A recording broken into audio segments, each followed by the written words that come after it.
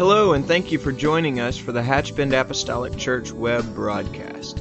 In our society today, some, and yes, sadly, maybe even most, question the value of preaching in their lives. But we still believe what Paul said in 1 Corinthians chapter 1. In essence, Paul preached that God has chosen the foolishness of preaching to save them that believe. And so that's why we still place such a high value on the preached word of God in agreement to the Scripture. And so now I'd like to thank you again for joining us for a message from the pulpit of Hatchbend Apostolic Church.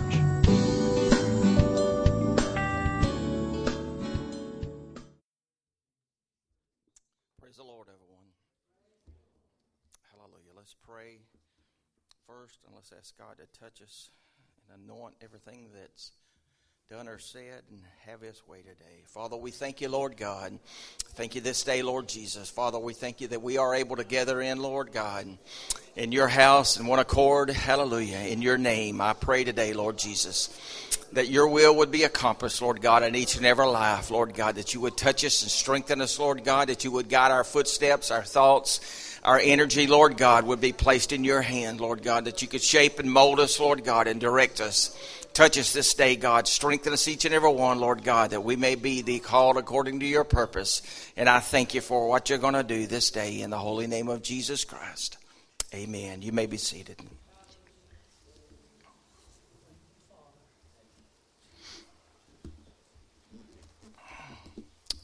For a title today, I'll just use the word "the cost." And that is something as Americans we all can relate to. For there is a cost to everything. No matter what you do, there is a cost. And I think I've mentioned this, well, quite a few years ago now, but it was probably, I would say, in the late 80s, right around 89 or 90, that I was taught a lesson and of being not too quick to judge. But me and Sister Rayleigh had went and seen, there was a man, a singer, his name was Rich Mullins, and we had went to Gainesville to see him. And we're sitting in the, best I can remember, he was at a church, and we're sitting back, and all of a sudden, here comes this guy walking down the aisleway. It's getting close for the scheduled time for it to start. And I reach over to Sister Rayleigh. I said, if I'm not mistaken, that looks like the guy. But he's in ratty jeans, in a T-shirt. He wasn't really dressed. And my Lord, I said, if that's not him, he's got a twin that looks just like him. So he goes up on the stage, and I said, my Lord, that's him. And right off the bat, I was almost ticked off, because I'm thinking, here is this man. And my first opinion, which since then has taught me a little bit more patience when it comes to this, is I thought, he's representing the gospel. And here it is, he has got the nerve to get up and sing about the Lord dressed this way. But now I know a whole lot more about the man than I know then. But what I've come to know about the man, the only person I could liken him to in the Bible is if you ever read in Ecclesiastes, which once in a while I like to, is just, if I could say it, Solomon just seems so moody when he wrote Ecclesiastes. But that's what I would liken this man to, because a lot of his songs, when he wrote them, this guy, Rich Mullins, that he just said that a lot of his songs was his prayers, that he would just sing out to the Lord, and that was his prayer. But what I'd come to learn, that he took a vow of poverty. And he's not one that just said it lightly. He meant it. And he was very successful in his music career. And he only took just enough money to literally live on. and the rest he gave to Christian charities. And he literally told his manager, I do not even want to know how much money I make. Give it away. And what I done, I judged a man without knowing the facts. Other words, and you can, if you ever listen to some of his songs, you can read or you can listen to the struggle that the man has. And just trying to overcome his self. He's just dealing with self and trying to overcome self. But when he takes and he's just doing this, and oddly enough, on September the 19th, 1997, he was on a way back to Wichita, Kansas, where he's from, and to do a benefit concert. And he was killed in an automobile accident on Interstate 39 in a very tragic automobile accident. But he was only 41. And Amy Grant took one of his songs, the ones that if you've ever listened to her, she made popular a song, Sing Your Praise to the Lord. Rich Mullins wrote that. And the song that we sing, Awesome God, Rich Mullins wrote that. And he sung a lot more, Hold Me Jesus, My One Thing. The one that I really like, While the Nations Rage, he wrote that. And what I'm saying is this. Everybody has a cross to bear. And everybody's cross is different. And he just took his cross and he dealt with it a little different. And what I done, which was wrong, I judged him. And I judged him wrongly. And what the vow that he took very serious. And he literally did. He gave his money away. And now, to the point of whether he should have been dressed like that, representing the gospel, that's not for me to answer. But what I do know is that he took his vow very serious. And the Bible says that we do have a cross to bear. But there is a cost and there is a price to be paid. And I remember when I was a small boy in High Springs, my mother, it seemed like the best I can remember, my mother took me uptown to the doctor, and there was a local doctor there in High Springs, and she sent me in to get a prescription. And I was little. And I went into the doctor, and he wrote out the prescription. And this, I can't remember how it came about, but for some reason I asked the doctor, is there does this cost anything? And I still remember it to this day. He said, young man, nothing is free. And I thought so many times, I wish I just had, of course, small, I said, well, at least in this office, nothing is free. But I still remember that. Young man, nothing is free. And the point being made is that everything cost. And in life, and it's true, if you see any TV or watch any television on ministers that has just thousands and thousands of people, and where people preach, you're right on the verge of getting your deliverance or your blessing, and it's just week after week after week. This is my opinion. You don't have to join with me in this. But I believe they're doing them people a very great injustice. You can't just keep people bringing them to church and telling them, just like almost the carrot in front of the horse, telling them, God is fixing to bless you. I've just come out of my multi-million-dollar mansion to tell you, God is fixing to bless you. It's on the verge. It's fixing to happen.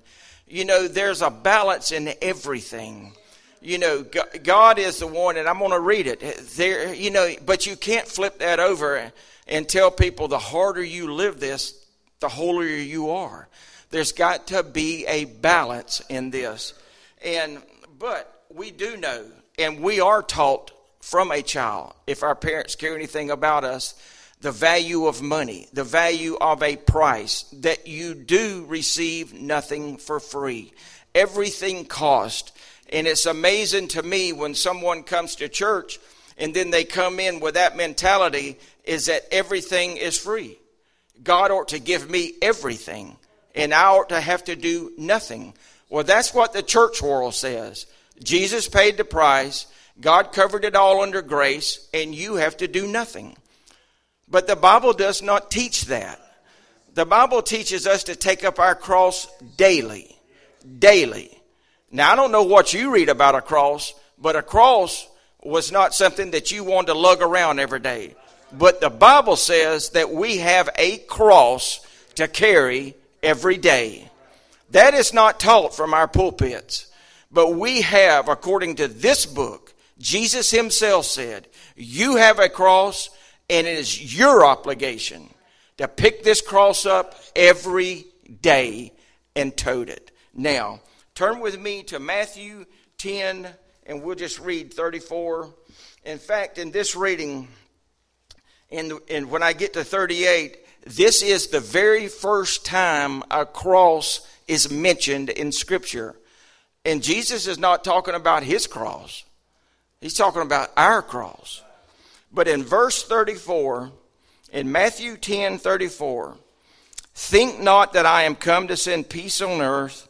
I came not to send peace, but a sword.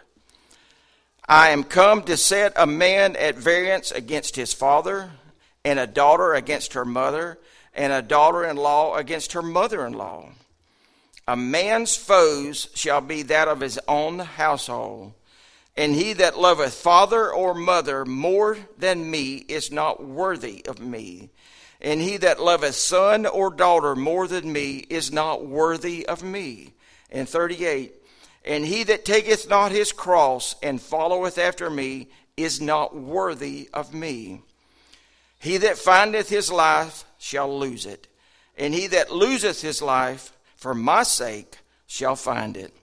Now, some would say, this is from the Prince of Peace. It is. But he is saying, think not that I'm come to send peace on the earth. I didn't come to send peace, but a sword. Now, if there's ever a true statement, that is it. And here again, I go back to balance. You must realize that when it comes, it's not that just how much do you love the Lord. Well, I love the Lord when it's convenient and everything is fine. God said, no, you must settle this in your heart right now. You cannot love me in the good times and separate yourself from me in the bad times. God said, if you love me more than your own parents, then you're literally not even worthy of me. And worthy means weight. He says, the weight that I have, the love that I have for you, is not compared to the same of the love that you have for me. God said it's not comparable. So what he is saying here, not that he said, I've come to set at variance. In other words, I've come to separate. When it comes to our love for Jesus, God said there is no two ways about it. There's only one truth, and God said, you love me with all of your heart, soul, mind, or strength, and there is no separating that. And a lot of people is going to read this and just say, God is being cruel here. No, he's not. Now, it's the point. It's truly the wickedness of man and not the message of the gospel that produces this. Now, if you have an individual that loves God truly with all of his heart, soul, mind, and strength, and you have another individual of that same family that wants to oppose him, which one is right? God said the one that would love me with all of his heart, soul, mind, and strength is correct. The one that opposes me, it's out of the wickedness in his heart that opposes me. That's where the line is being drawn. Not where God is saying, I'm just purposely separating you to make a fight. The fight is being made at the separation. God said, you must literally love me and separate yourself from the one that would be against me. And we sometimes we just don't want to be troublemakers. We just want to be, where, as the saying goes, we don't want to rock the boat. We want to try, if it's our family, who more do we love more than our family? And if our family is truly against us, speaking of this religion, then we try to be 100% in this religion and try not to upset our family. I'm not saying throw rocks at your family. I'm saying you must settle this. You have got to settle this within yourself. Who is going to be the most important? And there again, you can't let this, and you must not take this and just flip out on it saying, well, God told me to hate my family. That's not the point. The point is made. God said, when you would sell out your vessel to me and love me more than anything more on planet Earth, then God said that I have a way to take in those that oppose you. Let me work on them. Because God can do more with them than me trying to do it the rest of my life. God said, let me work with them, not you. And he said, first thing you've got to do is take up your cross and follow me. Now, a lot of people says takes the cross as meaning the trials and the tribulations of life. But the cross only represented one thing, and that was death. It represented death. Now, trials and tribulation does not kill us. We only have one thing mentioned in Scripture that will kill us, and that's the person we live with. In fact, Paul said, I die daily. I got to kill this flesh daily. And God said, if you don't take up your cross, if you don't overcome this man that you live with and conquer it every day, then you must conquer yourself. You must get a handle on yourself. Because it's the saying has been said by ministers for years. You just let self go for a while and look in the mirror and you won't recognize yourself. Because we think, that's not me, we think that we can just go on and just do it and just be okay. But we can't. We have got to be to the point that we overcome self every day. And we must do it. We have to do it. Now, the cause of this hostility that the Lord is speaking of here, it's just not the Lord. It is bound up in the wickedness of man. It is in man's heart. Now, literally, when he said that you must take up your cross, now listen to me, this was no Jewish proverb. The Jews did not crucify people on a cross. The Romans did that, not the Jews. But the Jews was around Romans that did it. So they knew what he meant when he said, take up your cross. Because what the Romans would do, just out of sheer torture and pleasure, is they would make the criminals carry their cross to the place of crucifixion as part of their punishment.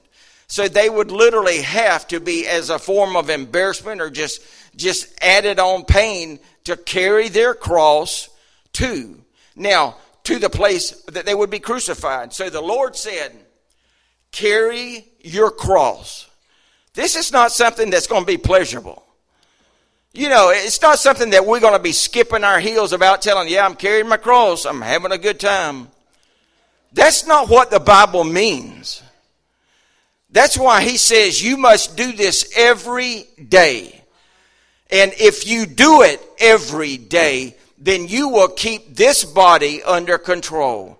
Because in doing it and keeping this body under control, then and only then, because Paul said that this natural body receiveth what? Nothing of the things of God.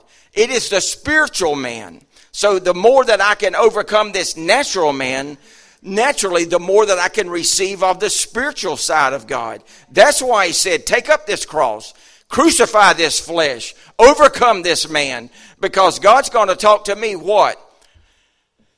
It's not God's going to come down to you and just like you're talking on the telephone to somebody and just say, you know, how you doing? In an audible voice. He's going to speak to you on spiritual terms.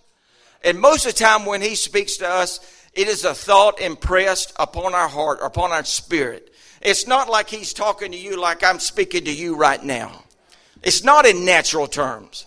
It's in a spiritual condition. Most of the time, you're either praying, you're speaking in tongues, or you're reading and meditating on this word, and then God is able to plant something in your heart. It's not when you're just out plowing the field or you're on your job working. But don't discount that, because God has done that literally to me, and I know He's done it to you.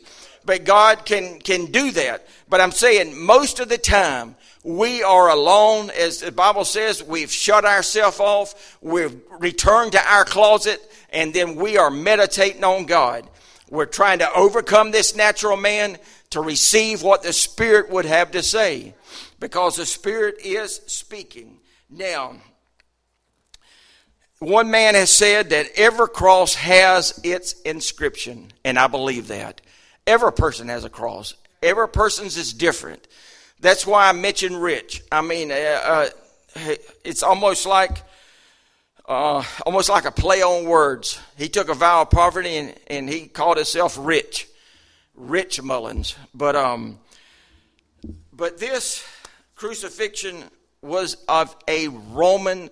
They tried to just put all the torture they could, and they crucified a lot of people. Even at the time of Christ, there's hundreds and hundreds that they crucified. But the Lord said to His people, the first time it's mentioned, it's your cross. You have a cross. You've got to carry your cross. Now, turn with me. Let's go to... Turn with me to Luke, the 9th chapter. Let's just skip over to Luke.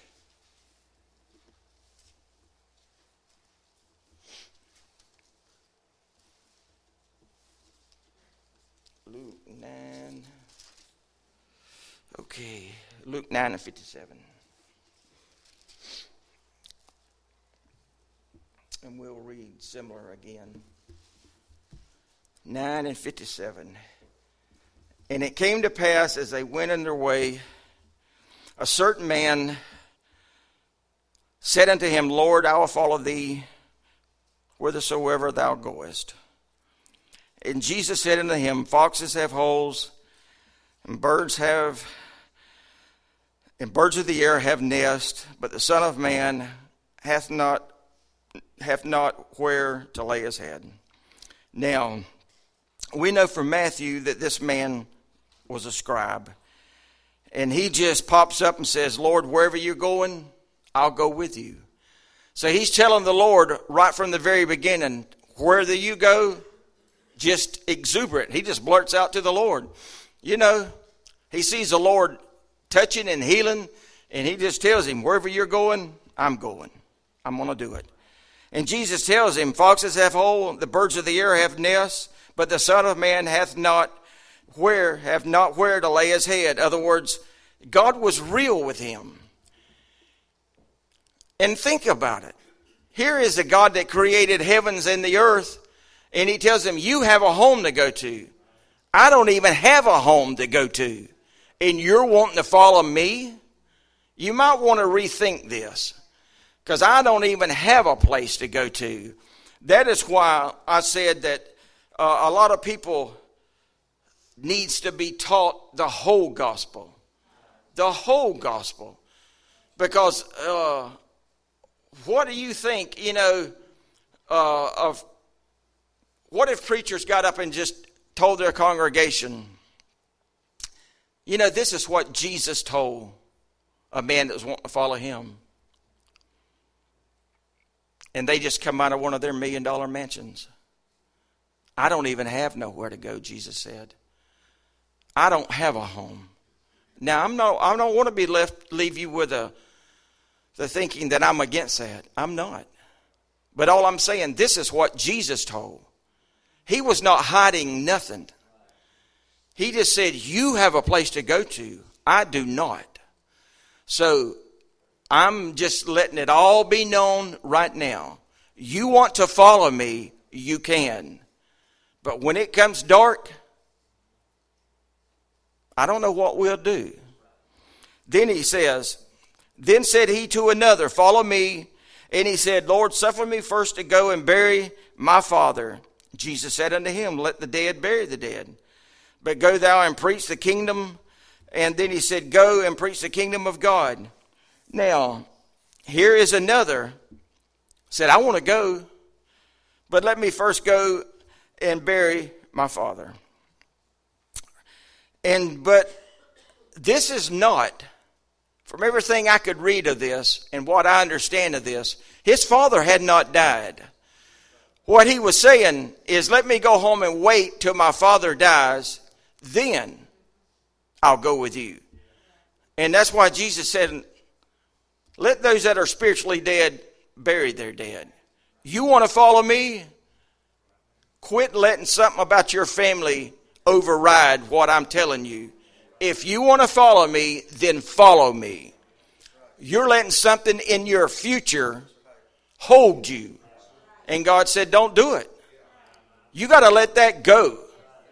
You're just letting a hypothetical, you're assuming your father's going to die sometime.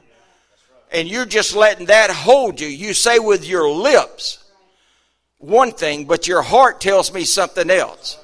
And God says, no, you can't do that. You cannot be between these two opinions. There is a cost, and you're not willing to pay the price. And then he said, and there's another. And another also said, Lord, I will follow thee, but let me go and bid them farewell, which are at my house. And Jesus said unto him, no man having put him his hand to the plow and looking back is fit for the kingdom of God. Now, I've heard a lot of people cut up from this verse. No man having putting his hand to the plow is fit for the kingdom of God. This literally is an agricultural saying, and we know that. We're in farm country. We know what it means. He did not say hands. He said hand to the plow. So if you have a plow and you got one hand on it and turned looking back, you're just like Lot's wife. Your feet is going one direction, but your heart is looking at another direction. And God said, that cannot be used in my kingdom. He said, first, you can't do that. He says, you're not fit. In other words, you're not fit for neither one. You're not fit for your family, and you're not fit for the kingdom. You must pay the price. And right now, you're not willing to pay neither one. You say you've got your hand to the plow, but all you are doing is plowing a crooked path. And God said, neither one of them is any good. So you must be willing to pay the cost. So that's why he's telling them, is saying this man is not fit for the kingdom of God. And he's using this as an analogy, because you need two hands and look to plow a straight path. And that's what God's wanted. For me to use you in my kingdom, you have to be designated, have your mind on, have your hands on, have your eyes looking to what you are doing. There is a cost there to be paid.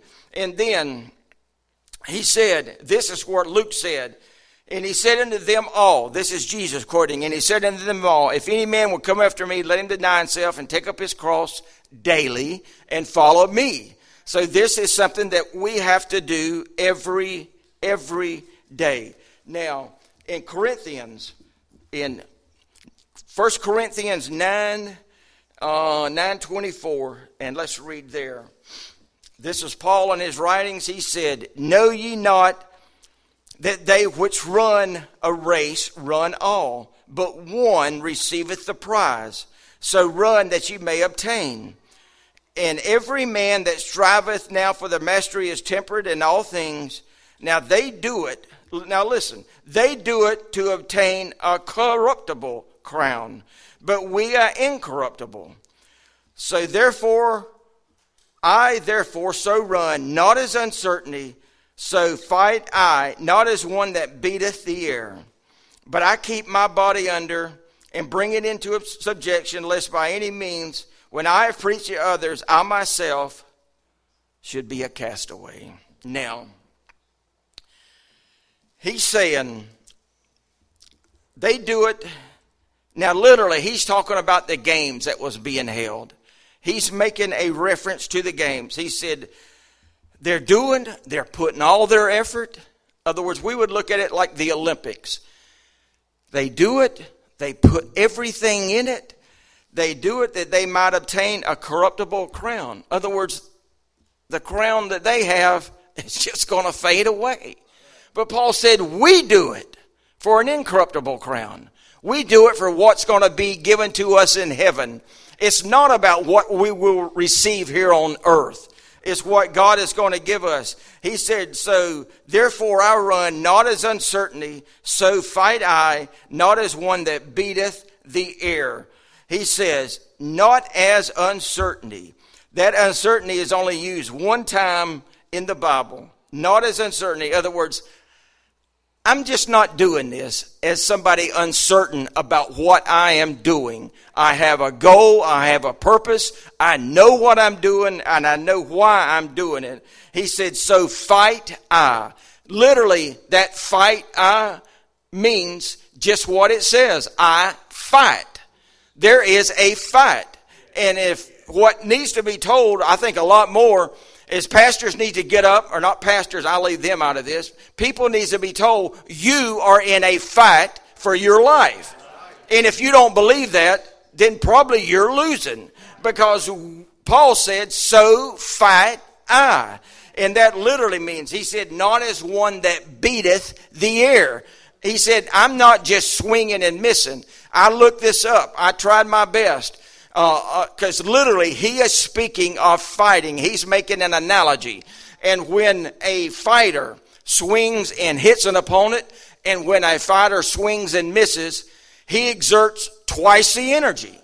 So Paul said, I'm just not swinging and missing. In other words, the swings that I am taking at the enemy that I'm fighting, every lick is being passed. Every lick is counting. I'm not just swinging and beating the air, so to speak. Paul said, I know what I'm doing because I have this word. I have the blood of the Lamb. I have the God of all gods, and he has given me what I need. He said, I'm doing it. I keep my body under and bringing him to subjection.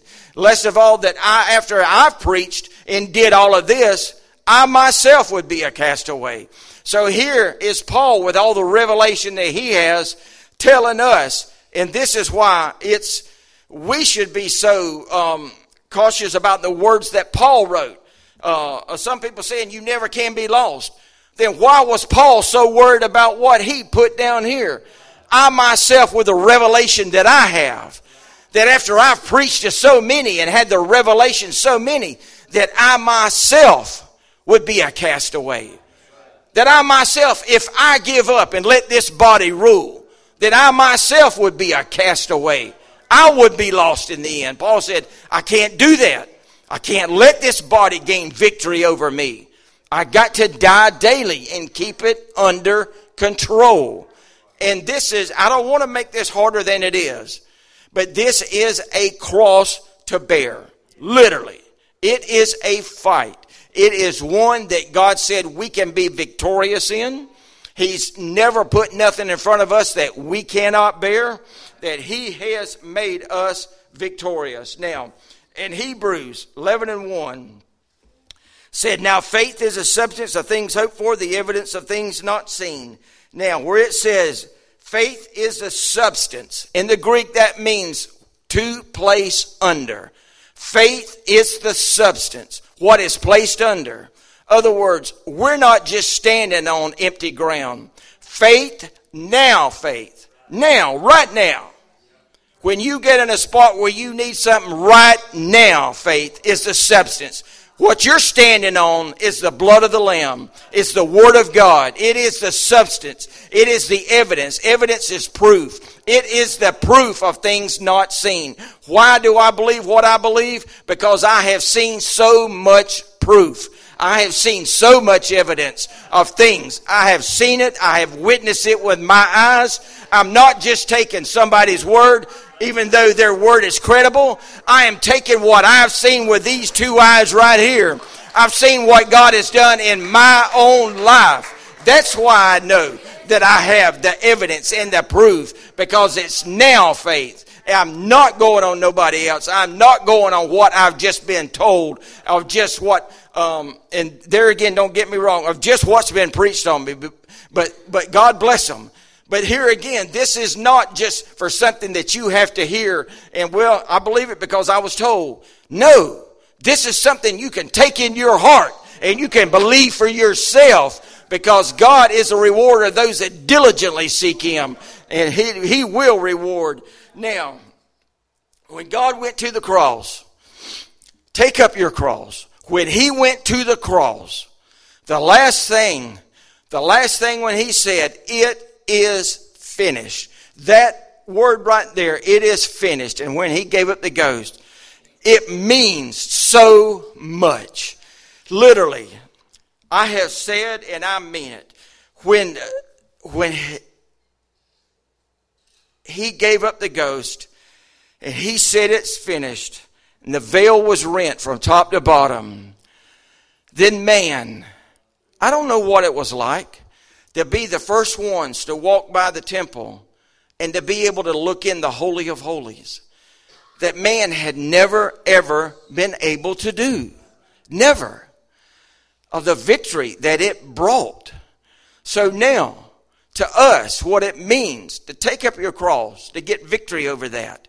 Literally, when it says, I think, take up your cross, when we literally, day by day, gain the victory that we need, then it brings so much blessing to us. It opens us up literally to the wholeness of God, to the holiness of God, to things in the spiritual realm that we would not be able to receive at no other time, because the natural man is in the way. Because God said, if he that tries to gain his life is going to lose it. But if we would lose our life, we would find it. Now that's a paradox to some people, but God is saying, if you try to catch this natural life, you are the loser. You're the loser. But God said, if you would lose this natural man and gain this spiritual man for my sake, then you would win the rest of your life. And in the life to come, you would be the winner. So then, when God laid on the cross and said, it is finished, and then the blessings, and then the presence of God that was opened up to humanity. So when we take our cross, and the enemy thought that he had done one of the greatest things of all to the Lord by having him crucified, what he didn't know is that he had just went the wrong way. He had opened up the blessings of God to humanity like it had never been done before. So then what seems so hard and gruesome to us is bearing our cross of this flesh, and that we get so whipped out and just put down with before. If we can ever go through it and endure it and just look in the mirror and just say, I'm just so tired and whipped out with this flesh, go ahead and endure it, overcome it. Because the blessings that will come from that will be more spiritual than what you can imagine. Because God's presence, His holiness, will be unleashed when no other time before. Because we have Bible when God said, it is finished. And then literally, the Spirit of God just opened it up. Said, no longer man will be separated from me. No longer am I going to separate. That which would kill you, literally kill you in the past. God said, now I will welcome you. I will welcome you into my presence. That which lest you die in the past. God said, if you let him come unto me, all you are weary and heavy laden, and I will give you peace. Yes, there is a price, but that price is more than what we can imagine. More than what we can imagine. It is more. I'm going to ask you to stand, if you will. We understand that there is a price and there is a cost to everything. But this I do know, is that God will never leave us or forsake us. And that He'll give us more than what we can imagine. And sometimes when we sell ourselves short, who knows how close we got when we should have just pressed on a little bit more. That God, I tell you right now, God ain't never left. He's right where He's always been. He's right where He's always been. because He ain't going to leave. Hallelujah. Praise God. The cost is worth it. God bless you.